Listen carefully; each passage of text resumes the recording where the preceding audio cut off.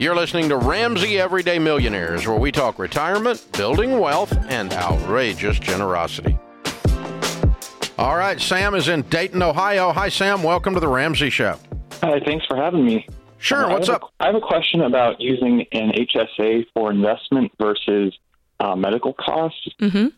So I recently had a hand injury, and I met my deductible and whatnot, and I was wondering if I should pay myself back for those expenses from the HSA that I've been building, or just continue to rebuild my emergency fund with the income that I have. How much money is in the involved? Next couple months.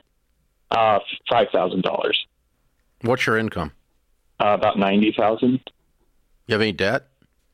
No, other than my house. Good. Way to go. Is this over, or is this going to be ongoing medical? It's over. Okay. And you've already cash flowed it.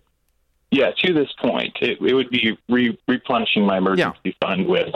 You'd be reimbursing yourself from the HSA to replenish your 3 to 6 months? You know, I'm going to go ahead and just put the money into the, just leave it. I'm going to recoup in cash flow. I'm going to leave it in the HSA. You don't have to have it. The beauty of the HSA is two things. One, a large lump sum you cannot cash flow, and it allows you to cover it, obviously, the health savings account. And the second thing is it's tax-free.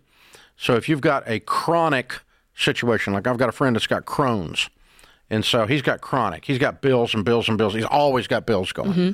And so basically he gets all of his health care tax-free because he pays all the bills out of the HSA, which is a tax-free account, tax-deductible account. And so where you've got a chronic situation, that's why I ask if this is ongoing, then it makes a lot of sense, or if it's super large. Now, the opposite way of looking at that is what I have done with my HSA is I have never touched it. Yeah. And I think I may have $400,000 in there now.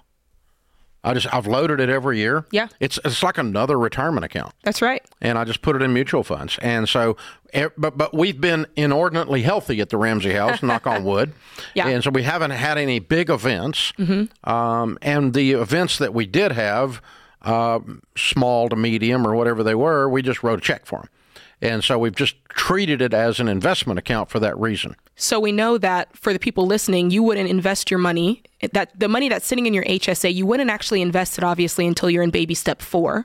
But Dave, at what amount, let's say you're in baby step 4, at what amount in your HSA would you then start investing it into the funds they have there? In the mutual funds? Yeah. When you know you're going to be leaving it alone. Mm-hmm, mm-hmm. When you're in a strong enough financial condition, you're going to be leaving it alone. And so for most people, that's probably they've got an extra $20,000 in there or something like that. And like we've got a company called Health Equity that we've endorsed and that we use here inside of our company. And they allow us to take the HSA and put it into mutual funds of our choice. Mm-hmm. And so 100% of mine, because I just don't need it. And so I'm using it as yet another way to keep the taxes off of that small amount of money every year. And once you hit a certain age, you can access that as though it were a normal retirement. Exactly. It no longer has to be used for actual health purchases. So that's a great thing about it. It's a wonderful vehicle. Love that. Exactly. Thanks for tuning in to Ramsey Everyday Millionaires. To check out all our podcasts, just search Ramsey Network on Apple Podcasts, Spotify, or wherever you listen.